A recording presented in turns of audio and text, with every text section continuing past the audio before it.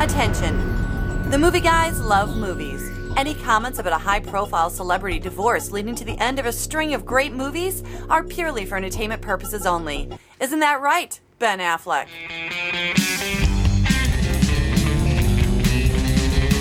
Topical. That's probably lost in the national conversation about the Affleck-Garner divorce. We might be done with all the great movies. Because his good string. The Paltrow-Lopez era, nothing. Bounce, Geely, Forces of Nature, nothing to get excited about. Gets with Garner, all the good stuff happens. Argo, Gone Girl. Yeah, Argo, Gone Girl. I mean, he's had my heart since. I mean, the two of them have had my heart since Daredevil. I mean, you meet on the set of Daredevil. Well, it's probably doomed, but and I still haven't seen it.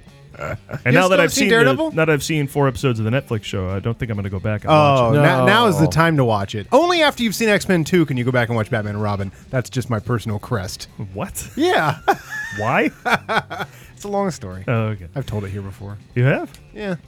After you watched X-Men 2. Well, at that time, there was just nothing. I mean, there just weren't that many superhero movies, obviously, and just not that many good ones. Oh, I see. So X-Men 2 was so good. I had let up all day. You know me. I watched X-Men, and I watched, at that time, I don't know, who knows what the hell I watched. There wasn't much. I watched Blade, and I watched The Phantom, and then I went and saw X-Men 2. And it was the best superhero movie ever made, in my estimation. I was so blown away by it that I went home, and I was like, how do I come down from this? And it was the first time since the theaters that I watched Batman and Robin.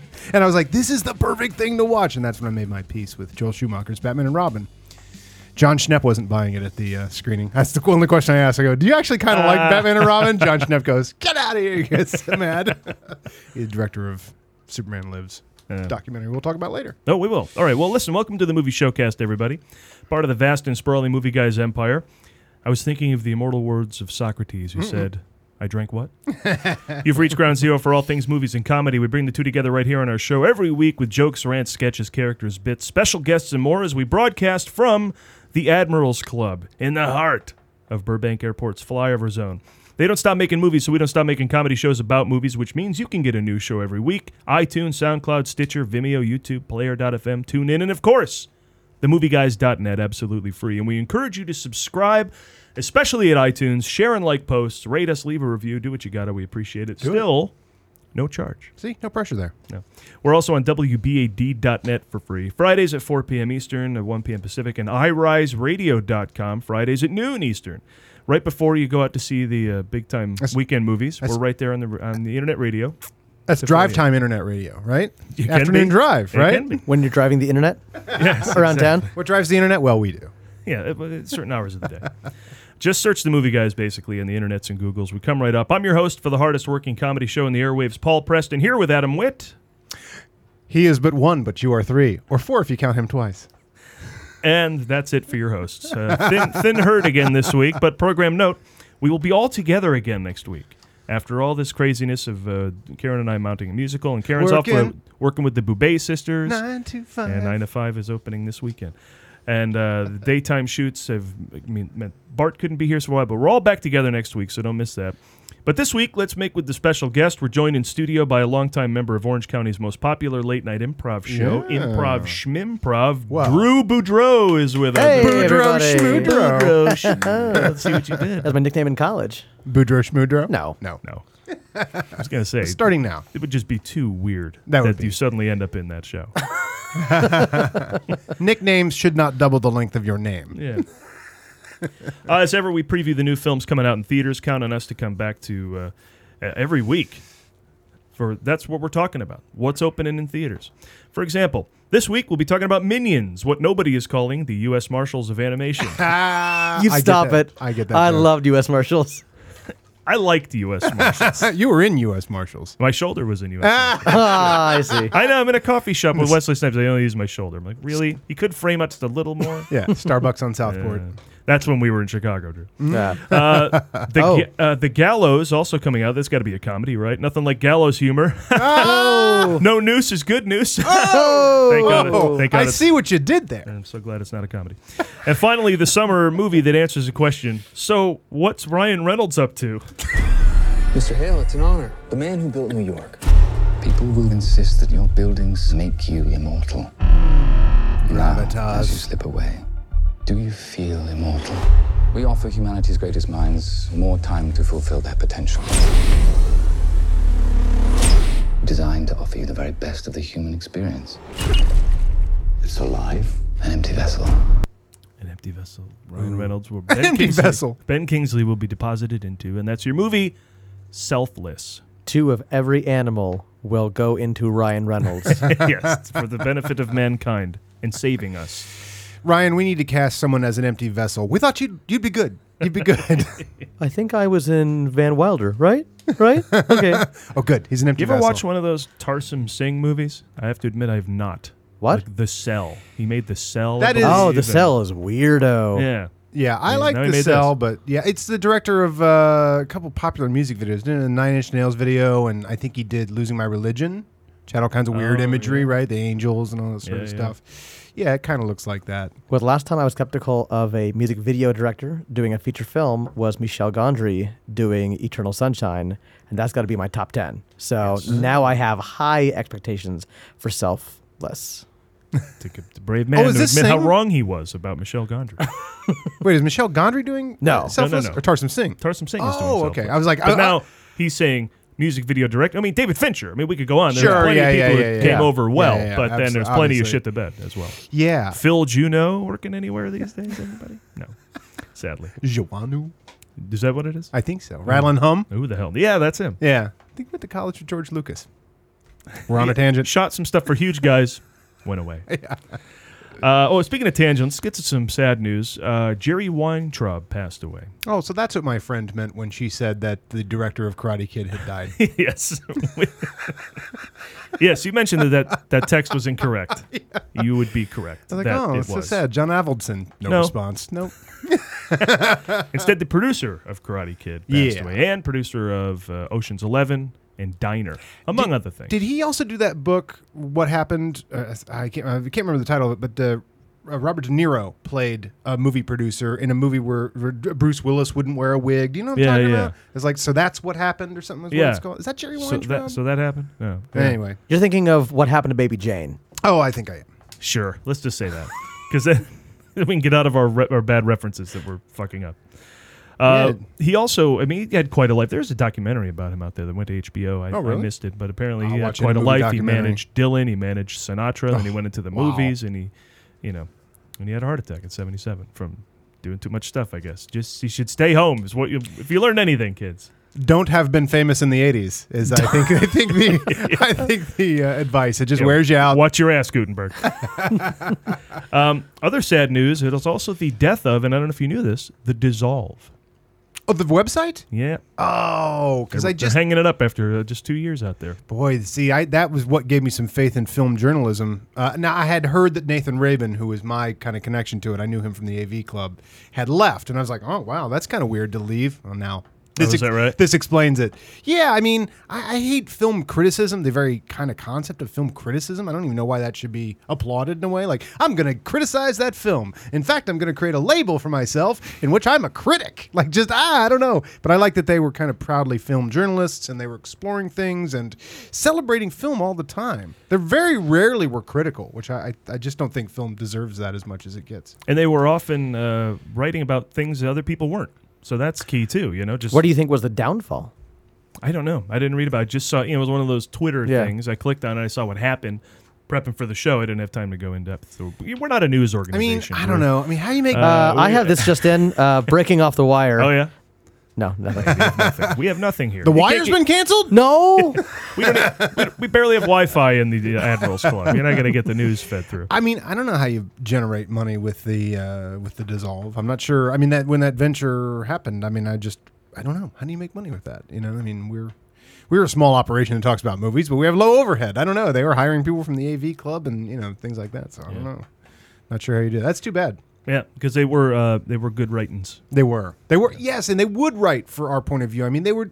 God, I wish I could think of some of the crazy titles for the things they had, but it was like these critical analyses of movies that you're just like, only I would think to critically analyze that, and they have a whole article on it. So whatever. Through the magic of our recording devices, I bet you we could stop, find out what they are, and then you can miraculously remember them. I bet you I could. Oh, here they are. So, Adam, did your memory jog at all? My memory did jog, almost digitally. In fact, Terrence Malick, voiceover artist, I think is a great title.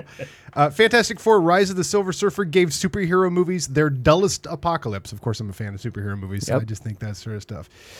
Back to the Future, now the last Hollywood franchise, not actively planning a reboot. Sequel or remake. I think that's a good analysis. We're losing all of our strong female characters to...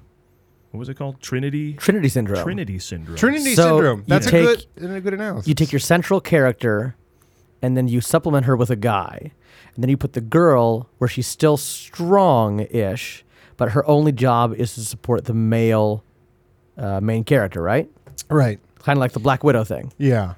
Yeah, the photos here include, what's her name, from The Hobbit, the chick from... Oh, Evangeline Lilly. Evangeline Lilly, thank you. I'm from Lost. Yeah. So I try and forget. Yeah. And then the girl from Lego Movie, believe it or not, and the animated characters from Lego Movie and How to Train Your Dragon 2. So, yeah. They're toughening them up. I assume these are all still archived at the dissolve.com. Here's one of my favorites. Now, this is literally an article that I think only I'm interested in because I'm obsessed with Steven Soderbergh's arcs in his career. He has a career with a lot of arcs. Soderbergh, The Wilderness Years. And this is a discussion of the years after he won the Sundance. So he immediately tried to lose all of his popularity with Sex, Lies, and Videotape by going and doing King of the Hill. He did a... Kafka, right? And so this is just an analysis of his wilderness years, which is everything up to Out of Sight. I mean, I just that's an analysis that I'm interested in that. Noah Baumbach's difficult second act. That's another career I'm interested in because, yes, he came out of the gate strong. He had this wilderness period as well, and then a more recent resurgence. So anyway, that's just the sort of stuff. Jaws and the Sound of Dread and Wonder.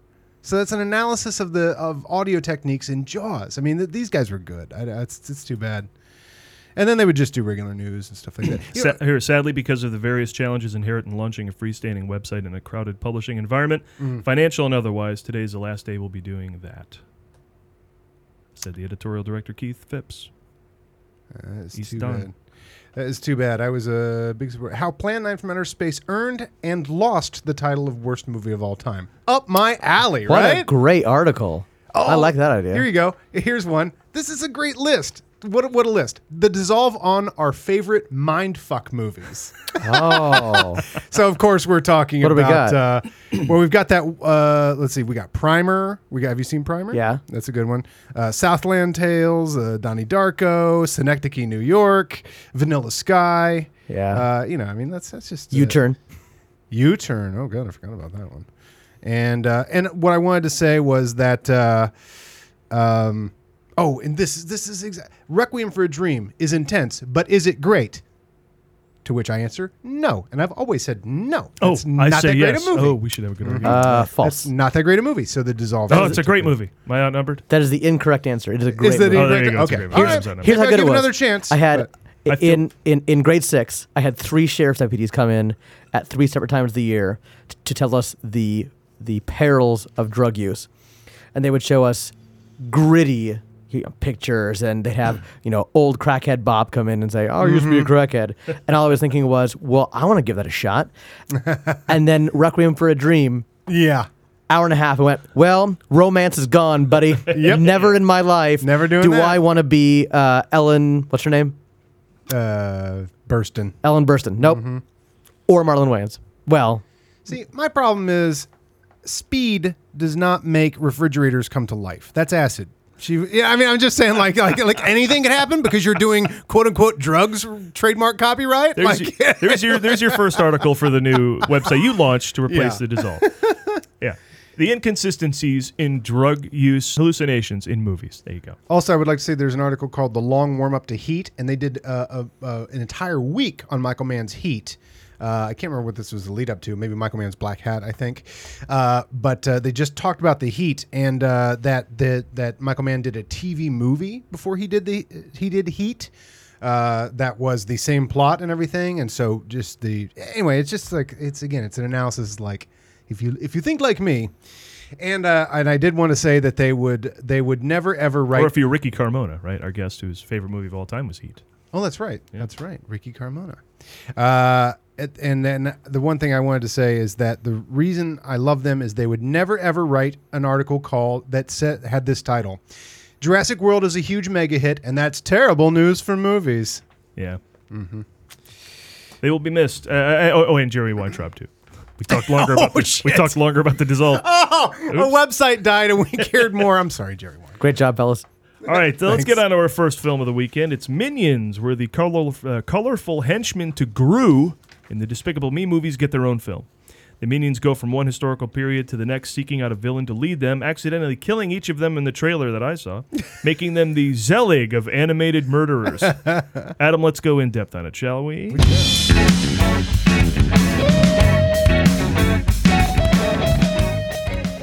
Minions is the third movie in the Despicable Me franchise after proving to be crowd favorites in Despicable Me as the assistants to a supervillain like Heinrich Himmler. As I mentioned, it seems they spend a great deal of the movie looking for a villain to serve. And they end up in 1968. Now, why 1968? Any ideas around the table? They need a supervillain, and it's the year Richard Nixon became president. Perhaps. The Minions really want to stretch their villainies. They help assassinate Dr. King, Bobby Kennedy, and countless Vietnamese citizens. That's dark. This is be a a comedy very Drew. dark, Now, also wrong. The correct answer is that 1968 is a pop culture reference chosen to bring colorful fashions to the cartoon and appeal to parents and grandparents stuck in the movie theater. Oh, that's correct. There you go. See. Yes, all they want to do is find an evil master to serve for whom they can do mindless bidding and aid their despicable overlord in wreaking havoc on society. Kind of like the staff at TMZ. Lebido? Matoka. Polanola matoka. Huh? Banana? Stuart? Banana. Banana! Wow. I can't believe they made a whole movie where you can't understand what the main character is saying. Really, Paul? Really? You can't believe that? Who am you? To show them how this rose is, cuz. This film ends the 5-year debate amongst movie scholars as to the actual origin story of little yellow oblong things with arms. Minions is a Universal Pictures and Illumination Entertainment production, and not a Pixar movie, which means it might not have the same polish and sophistication to its humor.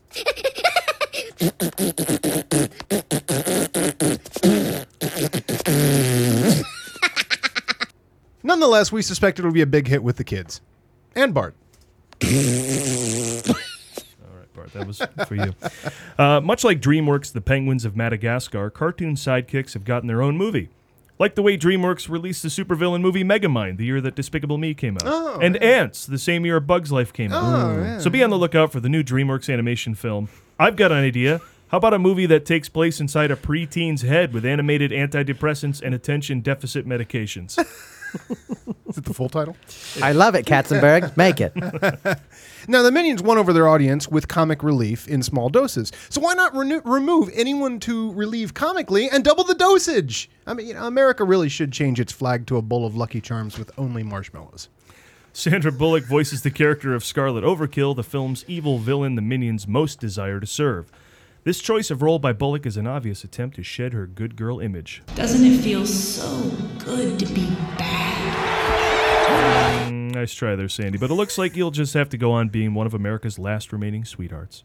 John Hamm plays Herb Overkill, who in the movie looks like a young Ringo Starr, or for those born after 1991, a young Howard Wolowitz from Big Bang Theory.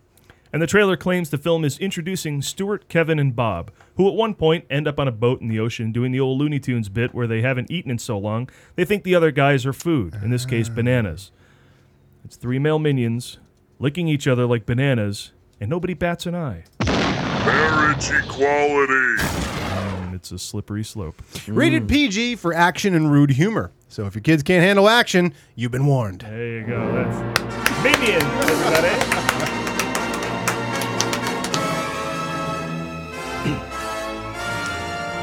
Beloved. I'll be the first to admit I don't get the Minions. Yeah, I didn't see the other 2 movies, so. Oh, you haven't? No. Oh, they're creeping up to 4. Then you'll have to. Yeah. According to Then your I'll have theory. to, just like that, and Step Up. When Step up to the streets. Yeah. When a franchise hits 4, Adam will watch it. I will watch it, regardless of what it is. Mm-hmm. Now, the Minions, yeah, they're the comic relief. They're the thing they cut to that are doing goofy crap while the other plot's going on, right? Yeah, but they're just I don't get them. Yeah. You know, like, and now one of the posters says, Minions, meet Stuart, Kevin, and Bob. And I'm like, that's it? Kevin and Bob? That's Yeah. all that, I mean, is there, I don't know. I mean, it's not as fun as like an Igor or something. Like I always thought it'd be fun to have like the idea of a minion, but like it'd be like Igor and I don't know, it's like other type of other minions. Maybe there aren't. Yeah, I don't know. They just have wacky adventures and they don't talk in English and they have slapstick and I guess that's enough. Maybe I'm wrong. I don't know. I mean, they've got to entertain 5-year-olds is all they got to do, right? So I don't know. They don't have to. That's not all they have to do, but it is all they are doing. The trailer with the way they killed Count Dracula made me laugh out loud in the theater. That was really funny. That was funny. That's that was true. good. Yeah, it's Dracula's birthday. Yeah, because they're looking for evil masters to serve, right? And they open the curtains. They go, "Happy birthday, melt." Yeah, and he melts. Yeah. That Sandy Bullock is 51 years old. Mm. First of all, hard to believe. Yeah. Just time passing. In my mind, she's still Speed. You know what I mean? But Demolition Man. Didn't we just have Demolition Man? Yeah. Sure. Didn't we just have Love Potion number 9? Didn't that just sweep the nation? Practical magic. Practical Magic. The old book was new to me. Well. Now 51, and she didn't look it. Mm-hmm. That's a good 51. It is, certainly is. Yeah. But then she's doing animation, so I don't know. But you know what? Good point. Maybe she doesn't want to have to get it done up every day. Yeah. You Well, know? no, that's why they all do animation. Yeah, exactly. They You wanna- go to work in your pajamas. Yeah, exactly. Yeah. And this is looking at, like, they're tracking it for 100 million opening, Are they? Really? which is going to be more than Inside Out, which is like Lost World type numbers, Avengers type numbers. These are. What can I tell you? For Minions. I work in schools primarily, and we get so many stories written to us, and I get easily 10 million stories a week compared to one Disney story from a kid. Yeah. Yeah, it's really popular. I mean, and lots of backpacks and shoes, and like it's really recognizable. Yeah. I mean, it's very simple recognition too. Now, so when it's- kids write a story about the Minions, are they adding in dialogue that makes sense and everything? Or are they just writing flippity? No, it's usually narration. It's this minion did this minion did this. So they don't say anything. Exactly. All right. Are they doing things beyond the realm of the movie? Have they expanded the Minions? Where Yeah. suddenly they're like, Yeah, it's like he wanted to take my teacher's stuff from her desk. It's just them pulling hijinks. Oh. But that's such an easily relatable thing that kids are hooked to this yeah, stuff. that's true. Yeah, and they don't speak English. I mean, they don't speak. I mean, so they must. That's another thing. Well, globally, the Minions have got to sell, right? There is no lost in translation here. Yeah, there's no Inside Out has got like dialogue. Oh, they're and huge stuff. in Uruguay. Yeah, the Minions are going to be huge in Uruguay and huge for kids that can't speak English yet as well. Even if they're English speakers ultimately in life, they just don't have language yet. You say Uruguay. I say Uruguay not, folks. There you go. All Why right, so not? we're off. And with that, Well, Drew, with that, I'm sentencing you now to help us with our next movie. Thanks. It is called Selfless, where Oscar winner Sir Ben Kingsley is dying and he gets his consciousness placed in a younger man's body. Let's talk about it. Oh, this is just a great concept. I'm sure they'll match him with a younger actor of Kingsley's caliber, like a Tom Hardy or Joaquin Phoenix. So who does Kingsley get to be? Ryan Reynolds. Can we go back and preview Minions? No, that would be self-ish. Let's do this. Here we go.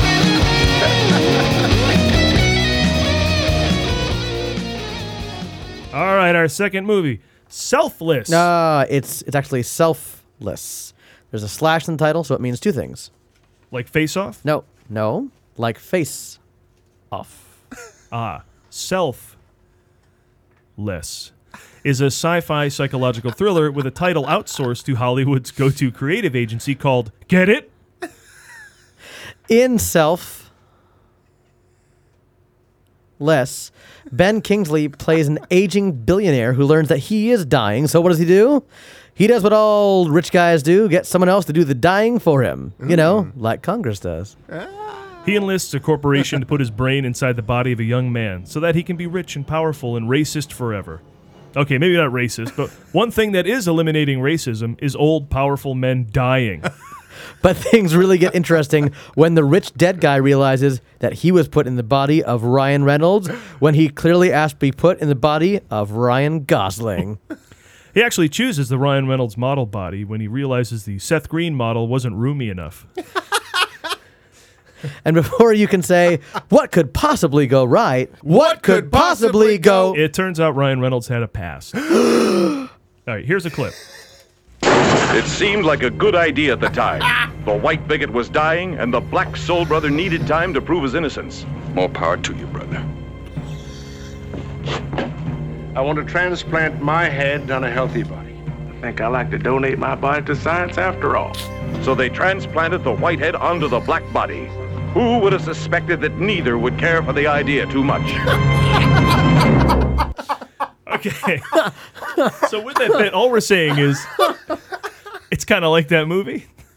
But I had to play the whole clip because I love the way it begins, right? It seemed like a good idea at the time. I wish every trailer began like that. It was never a good idea. When was it a good idea? Never. Get ready to play that for Gallows. By the way, just a brief break here from the script. You know, we always say what could possibly go right, but this has the greatest, longest way of saying that at the very end of that. It says, right. What seemed like a good idea at the time. It seemed like a good idea at the time. But at the very end it says it was else dying, too. and the black soul brother needed time Who to knew prove it his wouldn't go well? Yeah, who knew it wouldn't go so well? This is all the I want things to transplant my head on a healthy body. This is the man with two heads, by the way. My body to science after all. Rosie Greer. So they transplanted the white head onto the black The white head. And it's a Who would racist have old man. suspected that neither would care How for great the is that? idea too much. Neither would care for the idea. Too much. All right, move on. Sorry. Wow. Oh, yeah. Ray Milland, ladies and Ray gentlemen. Oscar Milland, winner. Getting it done. yes. All right. Sorry Man for the with confusion. the Let's X-ray move on. eyes. All right, so let me sum it up. The plan seems so simple and plausible enough. Just pay millions of dollars to some unknown, unheard of underground medical facility and have your consciousness transferred into the body of a young, healthy person. Easy. He was promised a body that was little more than an empty vessel, devoid of any humanity. And when he saw that the body was Ryan Reynolds, well, everything seemed to be in order. Unfortunately, it turns out that even Ryan Reynolds has a personality and a conscience, and Ben Kingsley's character soon realizes that he is slowly losing control of his body, much like the elder Ben Kingsley himself. Depends reference. Oh, please. I can sum it up easier. Gandhi becomes Green Lantern in a one-way version of the change-up. All right, there you go. Very good. Let's play a clip. Steve Martin's out of control in The Man with Two Brains. Okay, close enough. That's very good. Getting memories from your body's previous owner has got to be like getting bad reception on your cable box. Just where you want to hit it because it keeps showing you a Lifetime movie when you clearly had the plastic tuner set to TNT. Mm-hmm. Seriously. Why does immortality always make things worse? I think we'd all like to be Wolverine, and even he can't wait to die. This film looks like it could use another round of... Premise solved in 10 seconds. So, we're going to implant your consciousness into a healthy, younger man's body, and you'll become immortal. Cool. Wait, can we make sure the younger man's body isn't connected with any previous memories or crazy evil people? You got it. Nice. And I don't want to make it any weirder, but now that I'm Green Lantern, I'm going to marry my girlfriend, Blake Lively. And it turns out she never ages. And scene. So there you have it. Basically, it's like Face...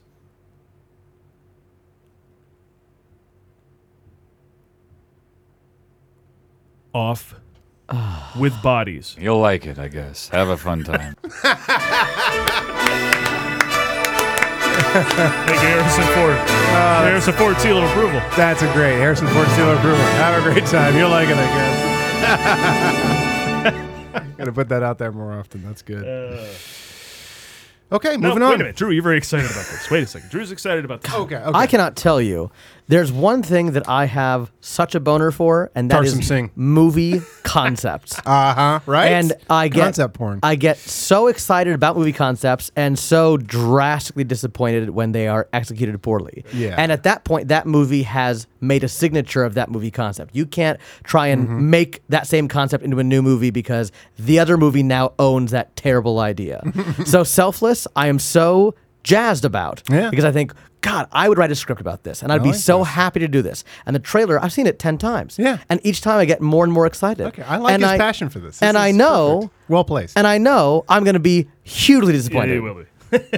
I don't know. I don't know if you'll be disappointed. I mean, you already know Ryan Reynolds is in it, right? Yeah. Going in, you're not going to go, oh shit, Ryan Reynolds halfway through, right? So you're already He just pops up as a tertiary character. You cleared the board of that one. Did you guys see Project Almanac? No. Man, oh man. Again, what a concept movie. Saw the trailer 10 times. Loved it. 4 teenagers find a time machine That's right. that Okay. has very strict, realistic limitations of what it does to your body, Cool. how you travel in time, Cool. the amount of electricity and magnetism that it channels in the area Okay. nearby. All right. All those things, all those rules you have to abide by, Yeah. and realistic consequences. Great. First half. Second half. God damn it.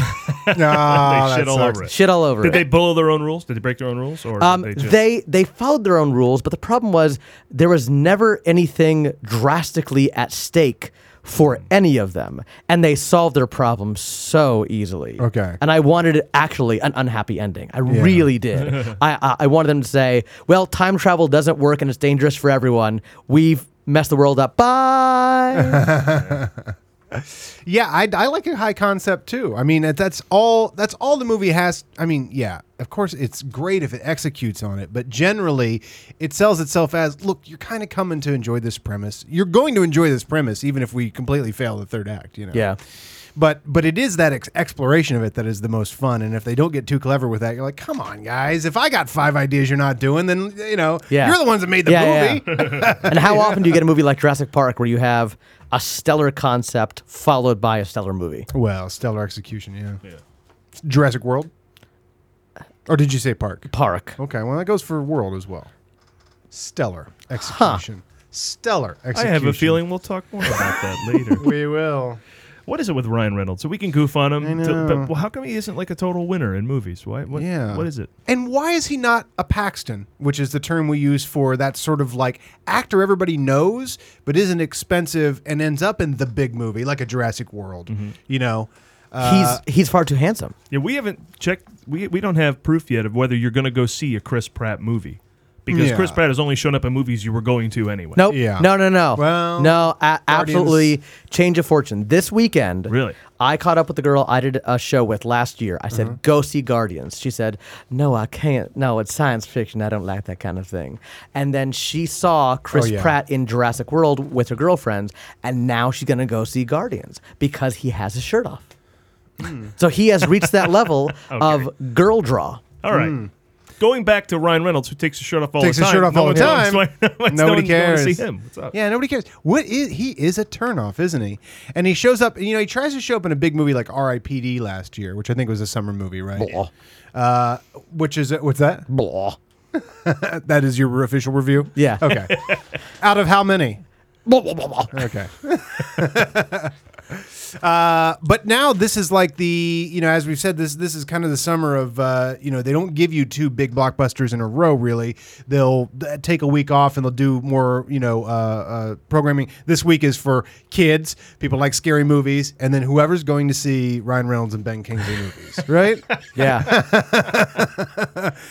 Which actually is But probably Ben a Kingsley middle class kind of, shows up crowd. in Iron Man 3. Ben Kingsley's had better summer movies. That's true. Ben Kingsley is the Paxton. He's an older Paxton. He is an older Paxton. Yeah, you're right. He was a Paxton as of Species. Now, he's a good-looking 72. Because he's Sandra never... Bullock's a good-looking 51. He is so seldom billed in movies he's in. Yeah. Like, this is rare for him to be on the top billing of a movie. Normally, you discover him halfway through. You go, oh, you're in a movie with Gary Shandling? That's weird. Yeah. Oh, yeah, you're right. You are in Sneakers. Yeah. That's totally right. I mean, that's like Species. Like, oh, Ben Kingsley's in it. Yeah. I mean, he's managed to find the award-winning and high-caliber heady stuff. Yeah. Your sexy beasts and whatever, and then still turn around and do some goofy That's some shit. crazy longevity. Yeah. But he knows what he's doing too. There was a hip hop movie a couple years ago that he was in that was just kind of an odd thing. But I listened to an interview with the filmmakers, and they were saying no, he wanted to be in something with hip hop or like something like really kind of hip hop. And we're like, really, Ben Kingsley? But it's just because he's very focused on the longevity of his career and done a good job. And speaking of that, I wish I pulled the clip. There's another clip where Ryan Reynolds, suddenly realizes, oh, I'm in the young body and everything's going to go great. So what happens? Rap music. Rap music. Hip-hop music. Every time. Oh, money, yes. money, money. Yeah, it's the money, girls, Oh money. my God. The money, money, girls, girls. Yeah, cars. We did an analysis of that about hip hop means you're doing great. Yeah. And then what was this? Some song style that means it's like, oh, it's going down. It was like, like if you get the what is it? Dubstep. Dubstep. Things are going really well if you got dubstep. If you go all the way to dubstep. You know, you just there's lights and chicks and blow everywhere. Yep. Before the cops show up, that's what music is playing. Yeah, and the piano music, I think, pretty much is just your general. Oh, it all went to shit. Yeah. He is the Hulk. All right, what do we learn from the trailer? Basically, at the top of it, when everything's explained to Ben Kingsley, it's explained to him by Ozymandias. Ozymandias. I never trust. Don't trust Ozymandias. Matthew Good. Oh, yeah. I'm going to remember that name as opposed to Ozymandias. We say that about Night Owl, right? Yes, Night Owl. Who played the comedian? I don't know. Too late. Oh, Jeffrey Dean Morgan. Oh, okay, good. Well, but actually, no. Forget it. I'm not going to remember that. All right, our final new movie of the week. The king of low-budget scary movies, Blumhouse Productions, scrapes together $27,000 to make another insanely profitable horror movie. Turns out you can save a lot on production costs when you shoot on an iPhone, light everything with a flashlight, and don't have to worry about seeing any more than 8 feet of set design at any time. Adam, let's talk about The Gallows. We do have some secrets. Yeah! Yeah, blow, money, chicks, yeah. I'm doing well financially.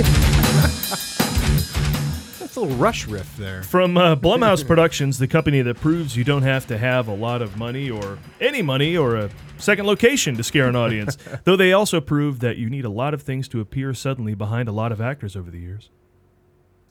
That's what happens. That's what it sounds like.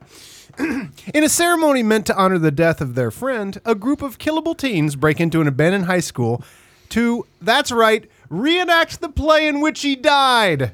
I know we often say, what could possibly go right? But I'm officially changing the name of this movie to, what could possibly go right? But wait, there's more. He died in a stage play at the school in which he was accidentally hung for real from a gallows by a malfunctioning noose. That's right. Actually, the noose did exactly what it was supposed to. Well, that's true. But functioning. Just not in the play where it was supposed to be a prop. Yeah. What was the play? Hangman? The audience couldn't guess anxious? Actually, it's a tough one. A lot of vowels. Apparently, they couldn't get the rights from the Shakespeare estate for Romeo and Juliet and every other drama on the planet, so they did something called The Gallows. The Gallows. But maybe the kid's just a bad actor. Maybe if he played Romeo, he might have actually stabbed himself. Oh, wait. I see where this idea comes from. Because the only thing that could make any of the high school plays I've seen interesting is an auditorium fire. Ever see Prom Night? That too. What? Are you going to put on a ceremony to honor the dead in a horror movie and not have them come back from the dead for revenge because someone in the group killed them? Do plots get any more gloriously contrived than what could possibly go right?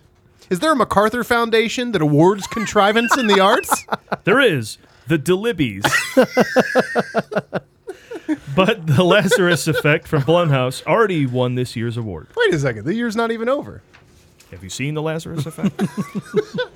Blumhouse wears contrivance like Flava Flav wears clocks. There should be Latin text encircling their company seal that translates to, yeah, we know. Just watch. But this movie has more surprises than it reveals in the trailer. For example, who would want to kill an actor? Okay, if you live in Los Angeles, maybe, but there are no more surprises. How does Blumhouse keep their budgets down? I'll tell you how. The film stars Reese Mishler, Pfeiffer Brown, Ryan Shoes, and Cassidy Gifford. It's directed by Travis Clough and Chris Lofting. As always at Blumhouse, the star is the premise. And that's What could possibly go right? There you go. The movie. I didn't realize till I said it. That's got to be Kathy Lee Gifford's kid. Yeah, that's yeah. Cody and Cassidy, right? Lord. Yeah. Oh, how funny. I mean, oddly, like... So I think it's like a Hot 21 now or something, right? Yeah, I mean, sure she's... I mean, how is it... Do famous people have ugly kids ever? Like, that, I mean, how is the famous genes? Yeah. Or is it just because you can afford to fix everything along the way? I mean, to get the teeth fixed right away. You get, you know? I think you have that. You get the proactive right away. But also, God, there's got to be a way that you can have an ugly kid as famous people. I mean, maybe you seen it do, yet. but have you seen The Man in the Iron Mask? There are ways around that. Oh, okay. All right, Frank we just- Gifford, good-looking guy, right? I guess, he's I good guess looking. you know. Football player stuff. Yeah. Now, we just had a Blumhouse movie. And we got another one. Oh, what did we just have? Insidious 3. Oh, of course, which I saw. Beginning of last month. Beginning of this month. Now we have... and you loved, right? I loved. And they're making summer movies now.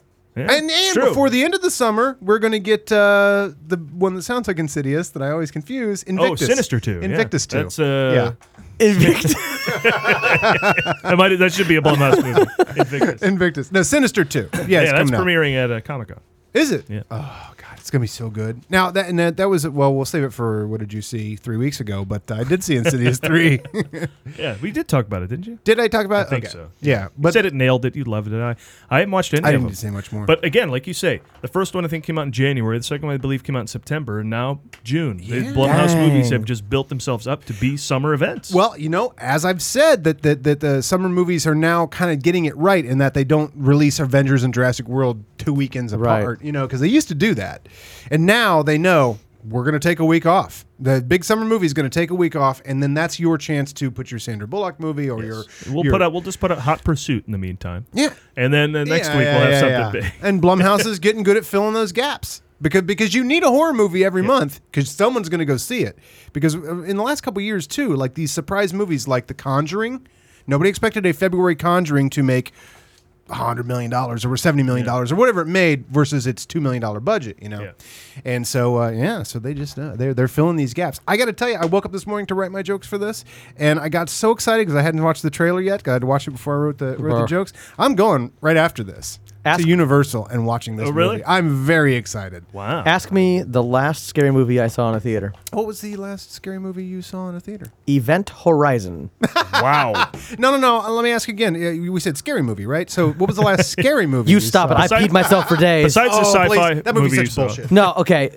I can barely Is that the Spaceship's Alive one? Yeah. Sam Neill on a spaceship. Here's every scare in Did Event Horizon. that star Larry Fishburne or Lawrence Fishburne? I forget. That would be Larry Flint. Larry. Now, I can't get through scary movie previews. As soon as they start... Oh, this one was... Did you watch this one? You don't go to them because you really get scared. Oh, I get terrified. Wow. Here's what happened when I saw The Omen. I converted for a week. I went from Jewish to whatever is not Jewish for a solid week. Then the scare wore off, and I'm back to Jewish. But scary movies just run away with me off the races. Jews not known for their demon tackling. That's a Catholic thing. How about something like Jaws? Jaws I can watch all day. Zombie movies don't scare me at all. Fine with zombie movies. Yeah, guy walking slow. Blair Witch, fine, all that kind of stuff. But when it comes to possessive things that live in your house, forget it. Yeah, right. I am donezo. Yeah. Original Poltergeist. Never saw it. I really like Poltergeist, actually. That's the scariest one where I'm... Because to me, it feels like a Spielberg film. Like, it feels... like the filmmaking is just so good that I'm like, I appreciate all that. Yeah. But, like, The Exorcist, are you kidding? I got 10 minutes in, and before any scary stuff happened, I could just feel how scary the film was, and I said, My Little Pony is also on, so... Yeah. Scariest movie you ever saw, Adam? Have you ever talked about this? The scariest movie I ever saw? Well, Nightmare on Elm Street, the original, did cause everybody in my house to sleep with the lights on for over a week. So that would have the biggest lasting effect. Because, of course, much like, Jaws, I don't live near the ocean. So it's scary, but it's not that scary. Yeah. But I got to go to sleep. Yeah. And if there's a guy that's attacking you while you're asleep, Yeah. you've got to go to sleep. Yeah. And so, turning the lights off was really tough for a little while there in the house. Yeah. So I'd say that would be the scariest. But I got to tell you, recently I've had some great scares. And this is the essence of watching this trailer or watching Insidious 3, which is the first of those I saw in the theater because Movie Pass. Because I can. I love the Movie Pass. My God. It's the greatest It's the best investment I ever made. Right. You have Movie Pass? I've had it for a year. Look at you. What? Oh, Yeah. early adopter. That's Yeah. awesome. Yeah, it's the greatest because Insidious, I would have waited for video again, and I waited for video for the first couple Insidious Don't movies. deny yourself the theatrical experience. Especially for a horror movie. I couldn't believe it because I was standing on my feet and cheering at certain scares in the first two Insidious, and applauding in my living room by myself. But that's what I do for movies because it's like, if they make a brilliant move, and these Blumhouse movies do have some really brilliant moves, in Insidious 3, I'm sitting there in the theater and I'm all like, got my hoodie around and I'm getting legitimate scares, and you're feeling that sort of wind up with the roller coaster, clink, clink, clink. You can tell those moves filmmakers going, like, here's something coming, and then I got you. So. The Gallows says everything in the trailer. If you haven't seen it, they have one of the ones where they took the little night cameras and to catch people freaking out and getting all scared, and they put that into the trailer. And boom, someone's behind them. They have that guy. Wait, let me play this for you. Remember the guy who comes in at the end of the trailer and you haven't heard from him the whole movie? We love these guys. Oh, there'll be a whole I didn't trailer hear that going on the one on. I saw. Yeah, I love it's this. in the one with the audience reactions. Okay. Which all you're watching is audience reactions and film clips. Then a guy just comes out of nowhere at the end. You're fine. The Gallows. July 10. Oh, who are you? Who are you? July 10. The Gallows. Oh, but I also love, play that clip again. This is how every Blumhouse trailer ends, with basically this line and this shock sound. You're fine. You're fine. Everything's like, oh, thank God it's all over. Here's what else Blumhouse loves to do. Remember, they do the creepy songs. This isn't Blumhouse. This is from Brick Mansions. But they do this. Stand By Me at 2. Detective. So the Brick Mansion's creeped out to that. But Insidious remember Tiptoe to the Tulips? Yes! Toe through the tulips. As if that could be. Yeah. Oh, thank God everything's fine. And so the Gallows, not to be outdone. Every door's locked. I'm getting us out of here. Hey, Charlie! Don't say his name. Don't say his name. Charlie. You shouldn't say that name.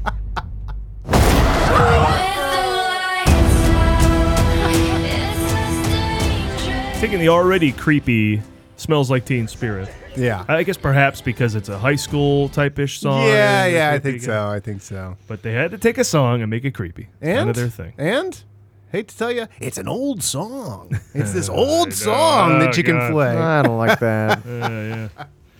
All right, listen, at this point we pretty much know what we're going to get from a Blumhouse picture. We've talked about it. But I think we could make one if we wanted to. Oh, right? yes? Yeah, in fact, you can go to Blumhouse's website and order up what I have here. It's a packet they'll send to you for free called, Hey Kids, Make Your Own Blumhouse Trailer. Here, let's bust it open and give it a try. I went with Blumlibs, but let's see.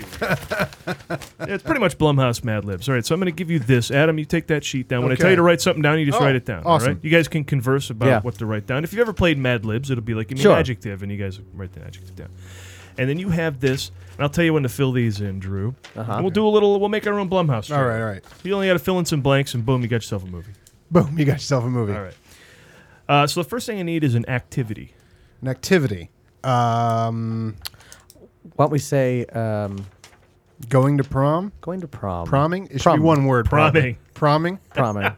Promenading. No, put the prom. I'm putting promenading. All right. Okay. And we need a form of recorded media. A form of recorded media. media. That's what these movies need. Let's go audio cassette, right? Sure. Audio cassette. Mini cassette. All right, there you go. We need a location. My parents' backyard. Okay, there you go. Parents' backyard. Backyard. And we need a surface in that area. Ooh. Like, like the grass would be something, but whatever else you might find back there. Is that a surface? Yeah. Merry-go-round? Right. or a picnic bench? Picnic bench, I like that. Picnic bench, okay. I need a verb, past tense. Okay. Verb, past tense. Belched. You're the teacher. Belched. Okay. I love finding Mad Libs from when I was a kid. Yeah. Everything was fart and shit. Yeah, fart and exactly. shit and farted and shit. And I need an object. Shit. In honor of my cousins. No, an object. A dick. Right? This is what we do when we were kids. This is where you're playing Mad Libs right. I'm playing Mad Libs like a fourth graders. Dick! What about the holy incense? Okay, put that. A dick or holy incense. Okay, holy The incense. holy All dick. right. Holy dick. And we need pop song from the 80s or 90s. Ooh. Everybody Hurts by REM. That's all right. That's a good one. Everybody Hurts. Everybody Hurts. All right, and then okay, so so you write down on your sheet there, Drew. Yeah. The belched and holy dick. All right, so that'll be you'll have that line to say in the middle of the thing when I point to you. Okay. Great. Okay. So when I point to you, you just chime in with the word. All right. All All right. A group of young kids on their way to prom find evidence of a murder when they play back a message on a mini cassette. The kids are then trapped in their parents' backyard when one of them is thrown from a picnic bench by a mysterious force. And then a young girl shown on video is being belched by a holy dick to the music of Everybody Hurts. All right, and we sing Everybody Hurts, and then you have your line, Drew. Oh. Everybody hurts. Everybody. Oh, I'm being belched by a holy dick. Everybody hurts. The holy dick. Your holy dick is dead. Coming from Blumhouse Productions. There you go. That's Blumhouse Mad Lib. Love it. See, it's easy. There we go. Haven't had a Scary Backyard movie in a while. No. Or maybe ever. No. Well, Scary Backyard, that would be the one that sounds like Insidious Sinister. Oh, okay. Yeah. Oh, really? That's in the backyard? That's a Scary Backyard movie. He What's that? he finds all these 8mm films. 8mm, okay. Yeah, If yeah, that was micro cassette or whatever you said. No. We, inadvertently made a Sinister mini movie. cassette, yeah. No, he finds all these like backyard movies that like start all nice and then everybody dies in some crazy way. It's really great. It's fucking great. And they track down this like mysterious thing called Bagul. So it's the Boogeyman. They wrote Boogeyman and they're like, how do I make this sound cooler? And I'm like, oh, call him Bagul. And I was like the whole time I'm like, you Boogeyman. Like I'm like the movies the time about the Boogeyman. It's the best. It's really great. Well, Ethan Hawke makes anything watchable. Mm-hmm. All right, enough of that. That's a big star for Blumhouse. Yeah, right. Huge. Couldn't get Reese Mishler? No, couldn't get Reese Mishler. All right, let's get on to some guest time. Joining us in the Admirals Club, as we said before, is one of the main guys at an improv troupe I've been performing with for 4 or 5 months now, on and off. That's cool. Improv Schmimprov, and they've got a big pool of improvisers they pull from to put on each week's show. You can find that show at the Maverick Theater in Fullerton, California, every Friday and Saturday, performing to huge crowds. It's Drew Boudreau, everybody! Hey! Holy dick! Holy dick, Batman. All right, so let's get to know you, Drew. When did you get involved with Improv Schmimprov? 2007. I graduated from college and flew back to the West Coast, and I insisted they hire me as their stage manager. And I saw Schmimprov and said, that's it. That's one I want to do. Are you stage managing at the Maverick? I was stage managing at the Maverick for free. I just graduated with my degree in theater with an emphasis on stage management. And so I said, let me show you how it's done. And then I saw Schmimprov and said, that's what I want to do. And within a couple months, I was on the team. Oh. But you had improv experience by that, too, right? Yeah, I had taken a lot of improv classes in college. I was at Second City in Chicago for a while. I was an intern over there, which meant that we could see as many shows as we wanted for free, take as many classes as we wanted for free. Also, Improv Olympic is across the street from Second City, so you just saw so many shows you didn't know what to do with yourself. So I've been immersed in it for a long time. Who was your main stage cast when you went to Second City? That's always my favorite question. Who was your main stage cast? Maybe the only ones that you would know is Brian Gallivan. Sure. Claudia Wallace. Who's out here now. Yeah. Molly, I don't remember her last name. Brian's out here now, too. Yeah. Oh, Molly, this is... Hey, Molly Ringwald. Yeah, nope. no. Molly Shannon. Joe Canale's wife. I can't think of her last name. Right? Joe? Molly... It's not Canale? No, it's not. Erdman. Right? Anyway. Sure. And Joe was out there. Yeah, Joe. With By the way, Ithamar. I do love that you said... Herb overkill. Yeah, for John Hamm's character, which I'm sure is Herb, but you're you, so you said Herb. Like Urge Overkill, right? Herb Overkill. Anyway, and Molly, and I remember that stage. I remember that show. Ithamar was out there at the same time, and on the ETC stage was Frank, not Caliendo, Coyote, yeah. Mm-hmm. Yes, friends of the show. Every one of them. Ithamar's been on here. He's a good egg. That's cool. There's a great show where a lot of the people you just mentioned there improvise at once a month at Second City called Deep Dish. Awesome. I will invite you. It's a fun show. Thank you. Yeah, very cool. So what did you do in Chicago? Because everyone gets involved in like, hey, do this show where we all play people who live in a town and we're all, having crazy adventures and we improvise them. Did you ever get one of those shows? No, I did like 5 of those. No, I did 0 performance when I was in Chicago. I just took a lot of classes and saw show after show after show. Got to shadow the SM. Saw a ton of shows at I.O. Went to a lot of Cubs games. I split my summer between interning for Second City and interning for the U.S. House Representatives. So I only had about 8 weeks in each place. Which one was more fun? Man, within 5 seconds, I felt so dumb leaving Chicago. Like, I got to D.C., and the first person I met in the House was Newt Gingrich. We were both in line for the ATM to get some pizza in the cafeteria. And I was like, I'm already bored. Why am I here? I should go back to doing improv. I was double major in poli-sci and theater, and I wanted to figure out which I wanted to do. Well, for political comedy, that's the way to do it, right? Get some good political comedy there. It was a GOP-controlled house, and it was a GOP president. Yeah. And I was there for the first veto for W's administration. Oh, he got a veto? He vetoed the... Or he vetoed? He vetoed the... Republican passed bill? What's it called when you take the baby cells and you help? Oh, stem cells. Research? Yes. Yes. God forbid we should have veto. that. Yes. Yeah. God forbid Boy, that we was should a have whole thing. The guy comes in like the mayor of Munchkin City when he holds a document from the president and he walks in and he says, Madam Speaker, a message from the President of the United States. And then sounds like a Laugh Olympics character. That's good. There's a whole big ceremony on behalf of the executive branch. I therefore beseech. As he puts his hands underneath his imaginary suspenders. Ring a bell and they do all sorry, it's all protocol. We have to do this. We have to have a page boy from the 1800s come in because we're so we have to. That's the process. Represent the congressional minority. Where's that town crier? So always the way we've done it. And we've always done it this way. So yeah. Oh my God. And you know, what's ridiculous, my roommate just had stem cells, and this is the miracle cure, by the way. Yeah. They have invented the injected in you, and it's fixed. They've invented it. Can't have it because of Jesus. Okay, right. Jesus. And if there's one thing we know about Jesus, it's that when he was working with stem cells, right? Okay, maybe he didn't work with stem cells, but you see my point, or you see their point. He's into miracles. From last I heard about miracles. Jesus, that's what I've heard. Yeah. Yes, miracle cure. Too close to Jesus, but evidently they can't take.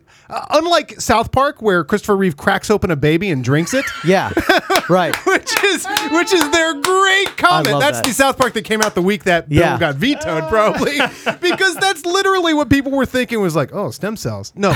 You can take any of your own cells and make them stem cells. They centrifuge them or whatever. They boil it with monkey cum or whatever. To quote Brain Candy. And but they can only centrifuge it so far because at some point think about this. I just took your blood, I put it in a centrifuge, but if I centrifuge it too long, Jesus won't like it because I will have made life, right? But it's a fucking miracle cure. Whatever is wrong with you right now, it fixes. It's crazy. So I don't know. So veto that shit. Yeah, right. Veto that. Why didn't you stop him, Drew? What the fuck, man? Yeah, come on, man. You're right. I'm so. You know what? I'm gonna go. Yeah. Get over there and talk to Gingrich. Hey, Gingrich, stop writing your book about.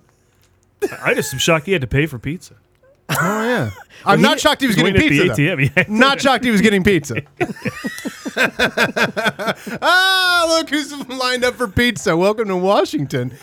On my first day in Washington, I get to watch Newt Gingrich eat. Oh, God, that would send you right back to Chicago. He shook my hand, and his giant shack hand swallowed my hand. He said, I hope you're working for a Republican. And I had to say, it was very nice meeting you. Oh, you were not? I was working for the Honorable Loretta Sanchez in the California 47th. Oh. Which is the same district that they are fighting for on the West Wing season 4. Oh, really? Yep. Oh, very nice. Very cool. At least you have a television reference. Except they got it wrong because she represents Garden Grove and the West Wing was on the beach. False. So who did? No. You ever watch Jack Bauer drive around L.A.? They take liberties. He goes from San Pedro to North Hollywood in 6 seconds. Absolutely. So let's get back to Fullerton, yeah, California, where this improv show happens. I find LA is so hard to get an audience. Like you go down to Hollywood and you struggle and you get 15 to 20 people to show up for your show. Is there not a lot of competition for entertainment? Actually, the only other big improv competition is about a half mile from our theater, which is the Spectacles Improv Engine. And they're structured a lot more like a UCB or an IO where they have a dozen different teams who do a different show every night. We have our same stable of 20 players, and we do the same short form style show every Friday and Saturday night. We change up the games, make sure we don't do the same game 2 days in a row or even 2 weekends in a row. And we're always making up new games. But our whole thing is that we're irreverent. We don't take improv that seriously. We abide by the rules in order to throw the rules away. And we treat our audience well. And we've also been around for 12 years. And that's a big difference, is that most improv troupes or improv groups are like rock bands. Like they'll be active for a year and then someone moves away and then you lose the lease on your theater or whatever and you dissolve. It's very, very common with improv troupes. I've been through 15 different improv troupes that do that within the first month. You want to do a show and then someone gets pregnant, whatever it is. But we have just been gaining members over the years. We have great management in me and Nate who run the thing, and now we're doing stuff outside of our theater, which is our ultimate goal. Our ultimate goal is to say we want to quit our day jobs and just do this.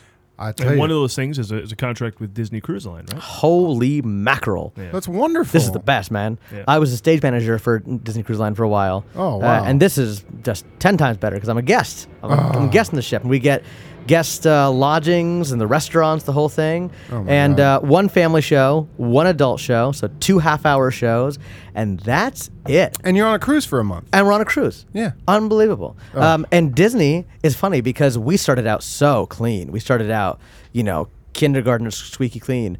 And every show since then, the audience has just been begging us to get dirtier and dirtier and dirtier. And we found our line. Last cruise, we found that soft PG-13 into a hard R line, and that's exactly where they want you to be in the show. And we got a call, and I thought after the show we're fired. Like there were so many dick jokes. We didn't make them. The audience made them in their suggestions and all that kind of stuff. But then we had to incorporate them. So we don't ever say F-bomb, S-bomb, GD. We don't ever say it's all entendre, right? Dick vagina, but it's all referencing the audience, and they get a giant kick out of it. And we got a phone call from Disney after we got back. I thought it was going to be, thank you so much. Wow. And it was, hey, wonderful show. Can't wait to have you back. Oh, that's awesome. So that's great. Hot damn. So is this regularly a troupe going out from the 20 people you have on roster? We have about 10 people who are really great for the cruise line. There are certain people who just we can't send because of Disney look reasons. Like there's some people who have enormous giant beards that water drips down them like a fall, or people who are scraggly, or people who have tattoos, or their best human. Every improviser has different strengths and weaknesses, and some people's strengths is how foul they can be, or maybe it's a slow burn. Maybe it's someone who specializes more in long form and really taking your time. But with half an hour to do a short form show, you got to drop it right away and get into it. So there are 10 people who are really good for it, and we hope to do more different cruise lines next year and send everybody out. That's cool. Yeah. There is one cool thing that caps every show, except for this summer. I think it's a little different at Improv Schmimprov, and it's something called the Game-O-Matic. And it's a new game made up on the spot and played right away.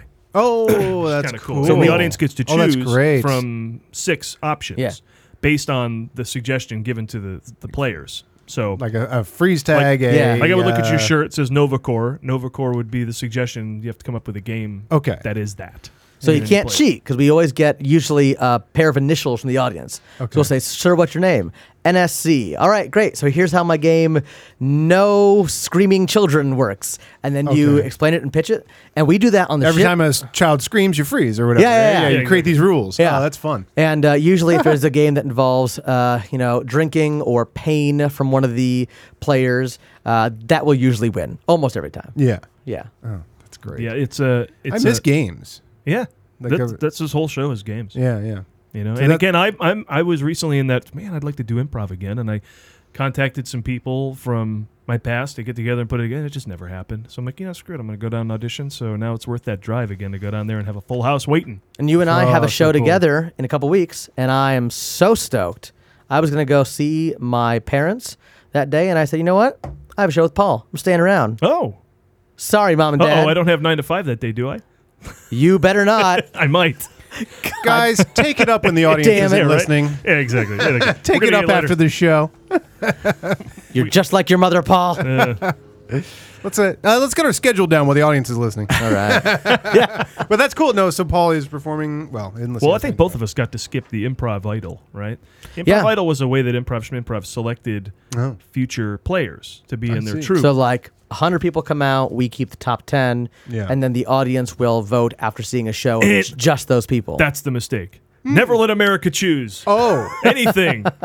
You mean like don't deny, stay in the present, like all those improv rules. If they break that, like boom, you're gone. No, it's pure audience vote. Yeah. And so we were looking at the situation, and the last time we had a big audition, we had a lot of people come out, and we said we don't even want these people in Idol, because if one of these people has to be in our troupe might not be headed in the direction that we're looking for. Gotcha. So after that audition, we said, well, it was, probably 15 people plus Paul. We said, well, Paul's the only one really that we would like to keep for a while and try him out. So we said, let's just take Paul and forget Idol. And that makes a lot more sense. But Improv Idol's a great game to have your audience think they're playing. No. Increase those bar sales. Right? Yeah, exactly. Exactly. Yeah, that's cool. I miss improv. I think now where is yours located again? We're in downtown Fullerton. Downtown So you Fullerton. got to head down to 5 from Burbank. A good 45 minutes plus, depending on traffic. I think my dream is to move back to Cincinnati and rule the improv scene, which doesn't exist at all there right now. You would be the king, right? I mean, 10 years of improv training in Chicago and whatever we've been doing here that you call comedy. And, I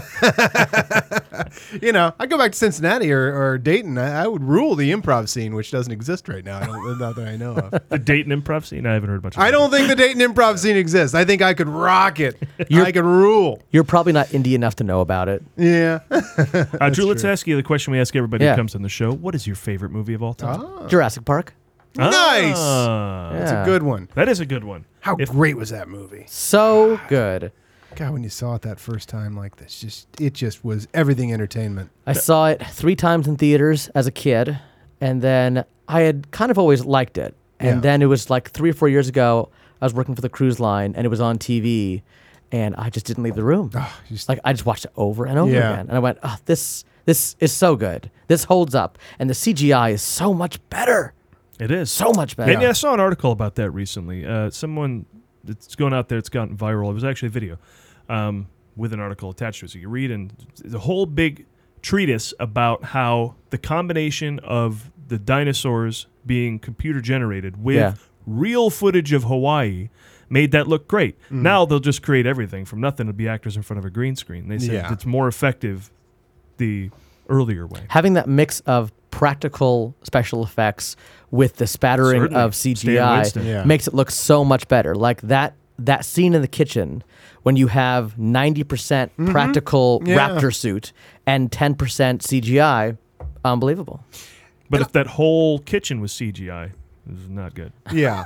And I think it goes back to a little bit to what made Jaws so good was the fact that the shark didn't work most of the time, if you know the stories from that set, led to the movie we love today. They had to do so many other things to create suspense. They had to do so many other things with the barrels, and they had to do, and then when they didn't have time, then they had the Indianapolis conversation that they could overshoot because the shark wasn't working, that sort of thing.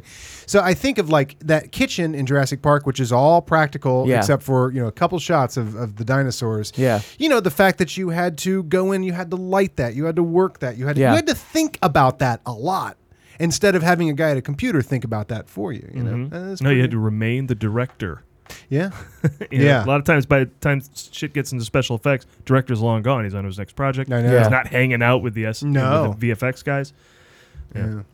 Yeah, but Jurassic Park was such I'm a big fan of pop. I don't think pop is as easy as everyone acts like it is. Yeah. People always act like, well, everybody has the option to hit the button to make a multi-million-dollar sequel, but they choose not to because of art. No, that's hard too. That's hard to entertain an audience.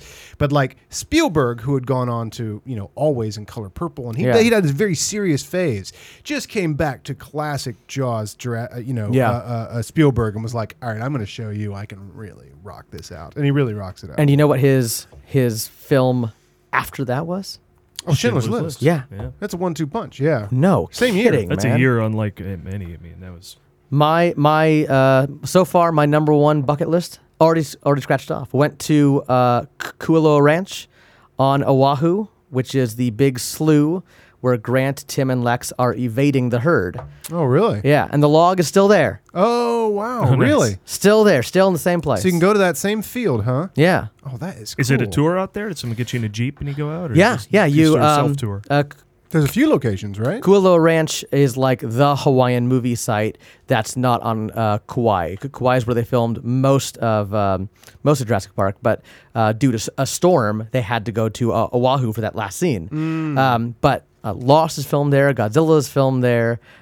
Most anything tropical or that is set in Hawaii is only on that island. Okay. Yeah. And it's so famous that the Doritos named their flavor after it, right? Kualoa. Stupid. Okay. Damn it. Thank you. Hey, look, Bart's not here. Bart's not here. So someone had to step in.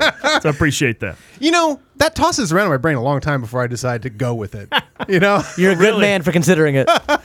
Should have left it on the map. That was, if timing were different, that might be my favorite movie. But, you know, I'm a little older, so Yeah, but yours. Raiders. But Raiders of the Lost Ark. But when Jurassic Park came out, I knew so much that it was a return to form for Spielberg. I saw that 6 times in the theater. Yeah. Yeah, and countless times elsewhere. And recently, so I guess I got to say 7 because I saw the 3D re-release. Oh, I did too. Yeah. I almost lost my job. Whoa. I was working for the cruise ship, and it came out 3D re-release. I said, well, I can't not see it. I know. So we reported in Miami, and I found the only 10 a.m. showing of the film, and I took a taxi half hour away from the port to the only theater in Miami showing and once it. the boat leaves, you're left. So I said, look, you're screwed. taxi cab, I'm going to leave this movie early. So I ducked out of Jurassic Park maybe half an hour before the film ended just to make sure I got back on the ship. And the cab company could not have cared less about our agreement. They took off, and I called, and they said, oh, yeah, someone's coming. Half hour later, no one's coming. Oh, half my hour God. later, no one's coming. And I'm like, the ship is leaving in an hour. If I'm not on it, I'm fired. So I go to the hotel, and I say, how much to take me from your fancy hotel to a cruise ship half an hour away? They said $100. I said, fine, take me there. Wow. Still worth it. Yeah. No Uber? No Uber back then. No, not that. I just because my favorite thing is when the sequel comes out in theaters, you get to watch all the original movies. You know, for Avengers, you know, I led up with that, and now I get to do the same thing for Ant-Man. But yeah, Jurassic Park, and I just watched all of the Terminator movies. That's Terminator, Terminator 2, and Terminator Salvation. I watched all of them. Yeah, and then I went to the theater, but for Jurassic Park, I hadn't seen 3D, and I was house sitting at a place with a 3D TV, so I bought the Blu-ray. Way. I bought the Blu-ray with the 3D, and then got to watch it. Now I own it. How good does that car in the tree look in 3D? Yeah, my God, that looked great. Yeah, that's yeah, and that's all that classic like Spielberg suspense and all that stuff. God, it's him having fun. It's so, and the last time maybe I think. All right, you mentioned Terminator, so let's get on to What did you see this week? because I know you saw the latest Terminator. I did. Terminator Abacab. How was Khaleesi? Khaleesi? Yeah. Who's Khaleesi? Again, we've established ourselves on this show as not watching Game of Thrones. Oh, I was going to say, that's a Game of Thrones reference? Okay. Yeah. I don't know. Not sure who the new Khaleesi Sarah is. Connor. Sarah Connor. Is Oh, on new Game Sarah of Thrones. Connor. Yeah, she's, they really cast someone that looked a whole lot of her in various facial features because much like Kyle Reese in the future, studying that picture of Sarah Connor taken in the Jeep, I have studied her face quite a bit as a youth. Gross. Gross, or was I 12? Could be grosser. Gross, or was I 12 and were her boobs in Terminator? Or perhaps younger than that. But either way, boobs. But no, she really looks a lot like her. The only problem is she doesn't give you the same charge that Terminator 2 Linda Hamilton gives you. And there's even a few jokes predicated on that where it's like, well, what should we do? And she fucking blows him away because she's Sarah Connor and we've seen her in T2 be a badass. And you're like, oh, I love that they did that Sarah Connor joke, except she looks a little frail, a little, meek. But they love to reboot young. It's weird.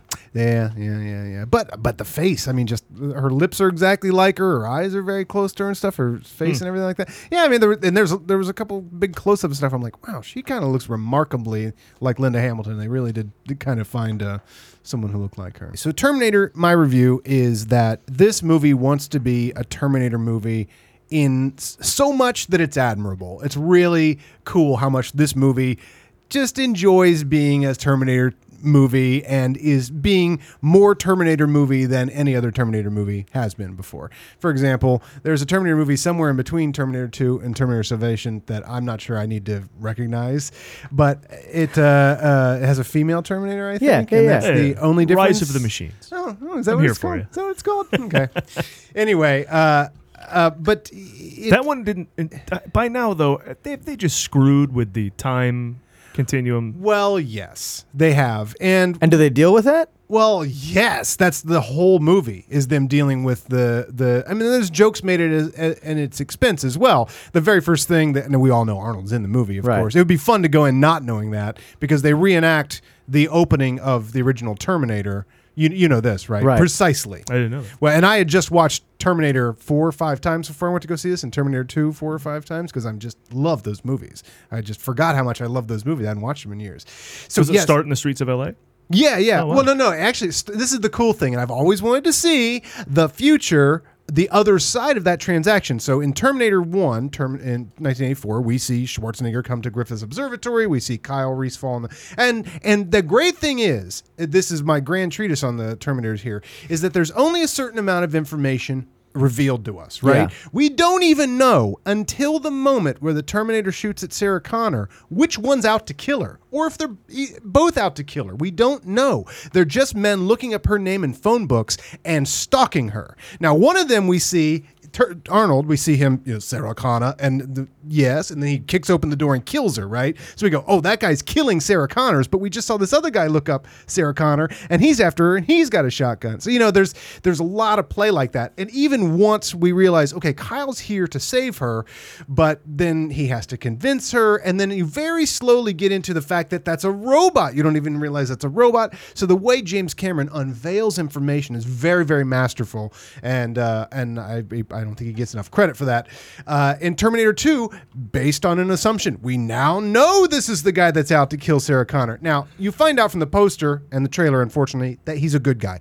But if whenever you watch Terminator 2 and you remind yourself, I don't know that, like to enjoy the game again of the movie, if you don't know that, it's a way more fun movie because you see Arnold Schwarzenegger and you go, oh, here he comes to kill her again. You see the young skinny guy who's now dressed like a cop and you go, oh, that's the guy that's going to save her, But they do the old switcheroo because the T1000 is the Porsche of James Cameron. You're right. He doesn't get enough credit for the old switcheroo. No, not the old switcheroo. Yeah. Although I could ask his ex-wife, maybe he's good at it.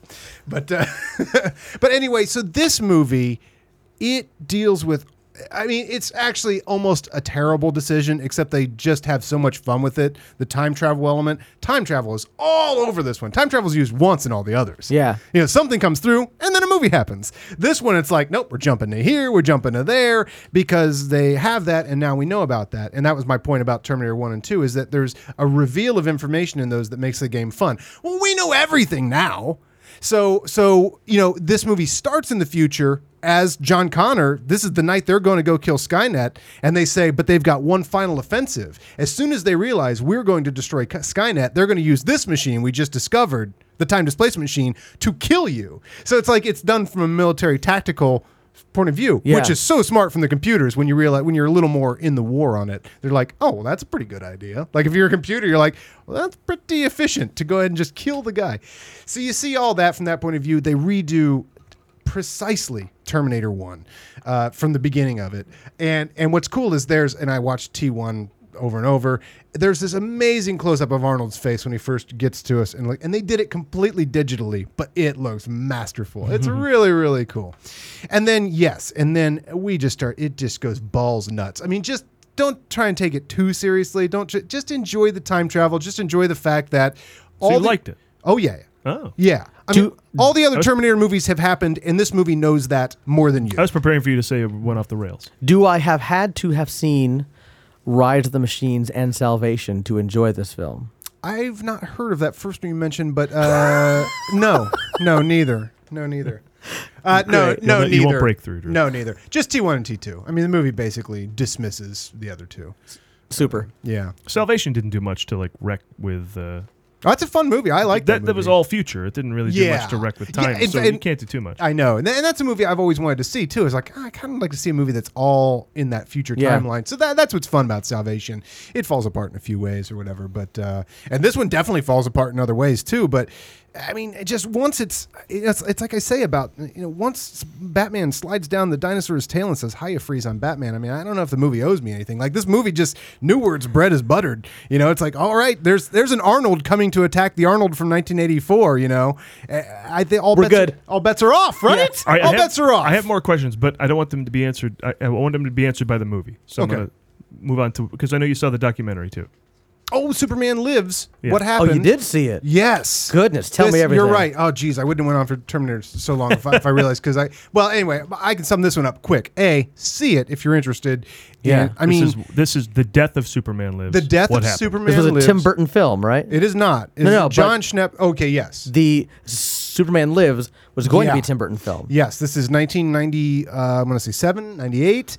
And it was the famous, and at the time, as a huge superhero fan, first of all, I love this documentary, but I know this era very well. I know all these rumors very well. I followed it at the time. You know why? Because there was no superhero movies going to be released that entire year.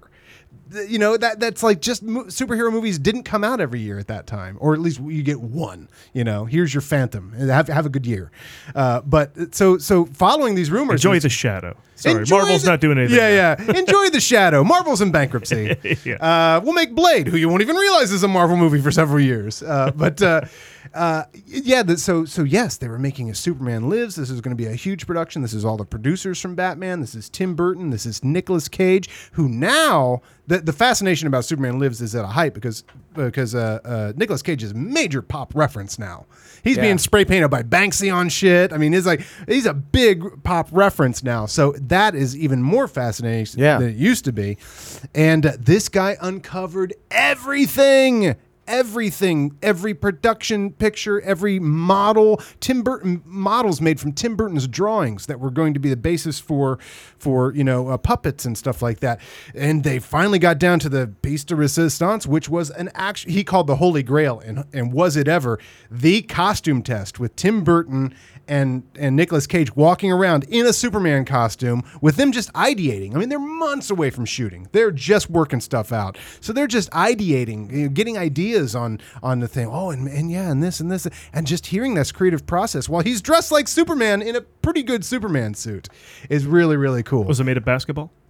No, it was back when they made it out of Batman. Oh, gotcha. Whenever Batman when it was made. And the best thing, and I just if this has intrigued you as our audience, go see it. My God, it's the details. And again, I'm an obsessive on superheroes, and especially live action superheroes, as anybody who listens to the show knows. The level of details that he hit that were important to hit to set the context, to set so many things was just so cool, because it's like, I could get disappointed easily in a lack of facts because I just know a lot about the subject matter, and he just kept me intrigued. Wow. And it was really, really cool. It's a really rewarding documentary. It's on Blu-ray. I'm going to try and get him on the show. And it's on Blu-ray for $30, 8 hours of bonus footage. So I am all the hell over that. Jeez. And one last thing I will mention, the most intriguing part, which I never thought about, was they did a costume test for Clark Kent. I never thought about his Clark Kent. How funny. They did a costume test, and he was going kind of, Nicolas Cage, we know, has a lot of range. We don't see it much these days, but if we were fans of Earth Girls Are Easy, or not Earth Girls, Valley Girl? Valley Girl, or his geek phase too, and Moonstruck, and he was a geek. He was playing that geek as Clark Kent. He was kind of geeking it up, and it was like, and you saw that old Nicolas Cage as the Clark Kent, and they just play with it just a little bit, but you're like, this is intriguing. I mean, what if? Now, we are in the age of Kickstarter. Let's get this movie made. I am going to, I want to start a petition. I want to see this movie. Oh, wait till you see it, Paul. With Nicolas Cage? And Tim Burton? Paul, you cringe. You still want them both? No, Burton wants to make it, from what I've heard. Okay. Yeah. Once you see this, everybody will want to see it made, especially now. Can you figure out what movie he would not have been able to make if he'd made that movie? Tim Burton? No. Nicolas Cage? Yeah. Oh, what was the next movie? I don't know. Leaving Las Vegas. Oh, yeah. Really? Yeah. That would have prevented Leaving Las Vegas? Yeah. Ooh. So he wouldn't have got his Oscar. Boom. All right, well, on to you. What did you see? Drew, anything? Ready? On the airplane from Florida, Okay. I saw Draft Day.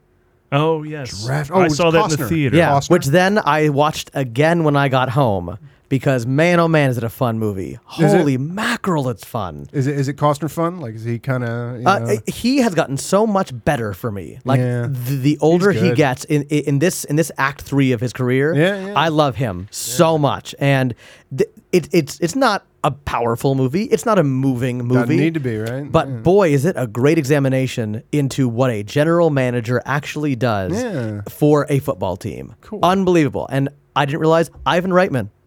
Yeah. Oh yeah, Ivan Reitman. He knows how to direct a comedy. Who would say he doesn't? Yeah, I was very made it on my top 20 films. Really? What, of all time? Of all time. What? Because Wow, we are of different minds on this movie. part of my criteria. Oh, okay. You didn't have I fun. did not like You it. didn't have fun? Because part of my criteria for a top 20 film Mm-hmm. is if it's on TV, I won't turn it off. Well, Oh, yeah. okay. We often, when people are in here struggling to come up with their favorite That's a movie good of all criteria. time, Yeah. we Yeah. throw that criteria at them. Yeah. That's a good criteria. Well, I mean, I have to imagine there's a romp to be had with Ivan Reitman directing Kevin Costner. Now, did you see any Ivan Reitman in this Kevin Costner? Yeah. Okay. Chadwick Boseman is my favorite part of that movie. though. Okay. Yeah. Who Black played- Panther? Yeah. Yeah. From Marvel's Black Panther? Yeah, coming he up? was Yes. cool. I saw one of my favorite films of this year. What's that? Love and Mercy. Oh, tell me all Thank about you, it. This Movie is the Pass. Beach Boys, right? Yes. And Yeah. because of Movie Pass, I will end up seeing this because the word of mouth is huge on this one. Yeah, it's really good. I mean, talk about your summer movie that fits in between the other big blockbusters that is aimed for a different audience. Well, if you like rock and roll, But it's like got I legs. do, I love it's about John Cusack as older Brian Wilson dealing Okay. with the medications Yeah. and an overbearing doctor Mm-hmm. and falling in love with a woman who wants to see what's really going on with his mental situation. And then younger Brian Wilson, played by Paul Dano, who's excellent, creating Pet Cool. Sounds, the classic yeah. Beach Boys album. While the rest of the Beach Boys goes on tour, he's like, "You go on tour without me. I have this album in my head. I'm going to make it Yes. come out in the theater and all in the studio, and all those studio scenes are awesome." And it's just him, right? He made this Beach Boys album himself. Yeah, right? they all come back and Okay. they add the vocals, and they're a little perturbed by that. They're like, "Well, what? This is like your album, and we're just adding to this." But he's a genius too, and it's considered the greatest album the Beach Boys ever put out. Yeah. Yeah, You know, my it's friend just just a played great this for movie. me. It is a great Yeah, album. and it plays all this stuff out really well with good actors. Paul cool. Giamatti, of course, you know, any Solid. sort of seal of approval for a Howard? movie. Yeah. WNBC. No, you're not saying it just quite right, Howard. I don't know. I hear when I'm saying it, I'm hearing it. But he plays the doctor, and he's really a big asshole. And Elizabeth Banks is ungodly beautiful, and she's got chops. You know, I don't know if I would have pulled her as first choice to be Yeah. in this drama. She's very good. I confuse her with other actresses. Was she in Zack and Miri Make a Porno? Yes. Okay. Was she Lois Lane in the Bryan Singer Superman? No. Okay. That was the Blue Crush chick, whatever her name is. Yeah. Kate Bosworth? No. Beckins Kate Bosworth, yes. Beckinsworth? Yeah. So recommend that highly. I also made it out to see Dope. Sorry I didn't call you at the last minute. Hey, I got a okay, movie cool. pass. Boom, went to see Dope. Oh, cool. Dope is great. I can't. Okay, Yes. I'm excited to see that. Yes. Very, very funny movie from the guy who made Brown Sugar. Yeah. It's a great movie in that it shows the young guy we previewed it on the show. A young guy who's kind of a nerd in Inglewood in an area called the Bottoms, plays out like a John Hughes movie, but also has plenty of Hughes brothers. So it's like a huge element of John danger. Hughes brothers. I that- like a it. huge element of danger that they have fun in. Yeah. They still have fun, even though But people are getting shot. People Yeah. go into parties and just start shooting the place Interesting up. atmosphere. Yeah, and he wants to get out, this young kid, because he thinks the whole life of an inner city youth is cliche. Yeah. And the movie shares that same, aspect and plays it out as such. Where it's very funny in the beginning, kind of goes into a huge drug dealing plot the second half. Yeah, because they go to the concert. They go to. Well, he ends up with some drugs in his backpack he didn't know, and then people need it. And that's still kind of funny because who needs it and who wants it. But then it gets a little dangerous. Then it becomes a whole how to get rid of the drugs story. Coachella, right? And that's interesting, but not quite as fun as the first part. The first part's kind of more funny and loose. But then the payoff at the end is outstanding. Oh, so nice. the whole thing as a whole totally works. And you know what it feels like to me watching it? It feels like a classic '90s indie. I mean, I know it was somewhat indie. I think it's independent money, and it won. Obviously, it won at Sundance. It won the big prize, which is the money. The money. And I have to talk quickly about an event I hosted over at Pineapple Hill, which is a bar in Pineapple. I'm there all the time. Yeah, over what in is Van Nuys. Pineapple Hill? Yeah, it's a great bar. It's just a bar, but it's one you can talk in. Oh, okay. Like, even if they're playing music, you can still hear the people I hate to date across myself, the table but, from you. I'm of an age where I like to not have to scream in a bar. Yeah. I don't know. Not me Sorry, too. I'm at that age. Yeah. But no, it's a real hangout. Okay. It's cool. And that's where they decided to have a meeting of the Gridiron Heroes. So gridironheroes.org. It's You're a wearing cause. the shirt I'm here. wearing their shirt. Yeah, it's for people who play high school football and get a spinal cord injury that just takes them out for life as far as walking around From high again. school? Yeah. Oh, my God. Yeah. So, I mean, it happened enough times to where this group has been formed to help these kids out. In fact, at this event I was at, I met a bunch of people who were, traveling in a wheelchair because they played high school football. And they will be the rest of their life. Mm-hmm. But this organization is giving a wheelchair-accessible van to one of these kids at that event. Get out. That's great. So it's a huge charity that amazing. is very pointed and specific in who it helps. Yeah. It just helps these kids. And they get all sorts of backing, like they were featured on CNN's Heroes with Kurt Warner, got behind them. And other celebrities come up and pick up the cause. I think Joe Theismann has been involved. And Peter Berg, here's where it comes back into movie, guys. Peter Berg got involved with them, too, and has helped their cause through Friday Night Lights and the whole thing like that. Oh, yeah, of course. To where now there is a documentary. So I just wanted to guide everyone to gridironheroes.org. Okay. And we'll let one of the producers, Israel Sanchez, talk about the doc. So the Gridiron Hero documentary, The Hill That Chris Climbed, is a documentary showing what Chris and a bunch of these other injured athletes go through on a day-to-day basis. I was fortunate to go along and film a lot of the stuff for the documentary and also help raise some financing for it. And we hope to have the documentary out sometime this fall. Our director, Andy Lauer, has been putting together the whole distribution deal along with some other friends. So it's been going on for a while, and that's why I want to direct people to gridironheroes.org to see maybe what you can do if you're interested, if this is a cause that's important to you, to help finish the film and get it out there. Because, again, I think it's been going on for a while. They put it together. Every film needs completion funds and some sort of financial push to where everyone can see it. You hosted the event? So I've made a few announcements and stuff and basically wandered around and met a bunch of people and kind of acted as movie guys because the movie is the next thing, I think, for these guys right around the corner in getting the word out about what they do. Good on you. Yeah, good on them. So I'm happy to jump into something. You're a like good that. host. As the show will, people will know if they listen to this. Well, show. any good host knows when it's over. We're done. We were going to do a best of 2015, but we ran long because I talked twice. We ran long because I talked twice. But that does wrap another movie showcast. Together with the movie guys. Individually, we are Paul Adam Preston, Witt. and you can follow us at Twitter at The Movie Guys for daily jokes and links. Also on Facebook.com/The Movie Guys, as well as iTunes, Vimeo, YouTube, Funny or Die, SoundCloud, Vine, Instagram, LinkedIn, all that shit. Thanks to Drew Boudreau, everybody. Hey, buddy. Stop it. I'm just one man doing my job. Normally there's 4 people in here. The applause I know, that applause fuller. sounds so much more fun. I'm sorry. Where can we find you? What are we looking for? You can find me doing improv every single Friday and Saturday night at the Maverick Theater. And that's improvshmimprov.com. Improvshmimprov.com or simply schmimprov.com. Huh? I will also I imagine that wasn't taken. I will also be hosting every single Thursday night for the entire year over at Joe's Bar and Grill in downtown Fullerton, hosting the best, wildest bingo of your life. Oh, really? Yeah. Oh, I saw something about that. You do it up, right? Is it a crazy bingo? I am friends with Donnie Casino. When I put my gold jacket on, I become Donnie Casino, and we just have a great time.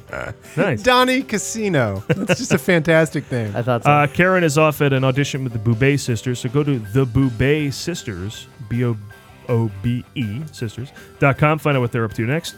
And KarenVolpe.com, DigitalMindProductions.com. All of our crazy plugs are out there for you to enjoy. And also thanks to Steve Scholes for his writing contributions to the show every week. Yes, sir. And as always, we owe everything, really, to Pat Peach. Well, of course. And next week he's booked We're hoping his Fingers busy schedule doesn't crossed. derail that, but next week's guest should be the great Doug Jones.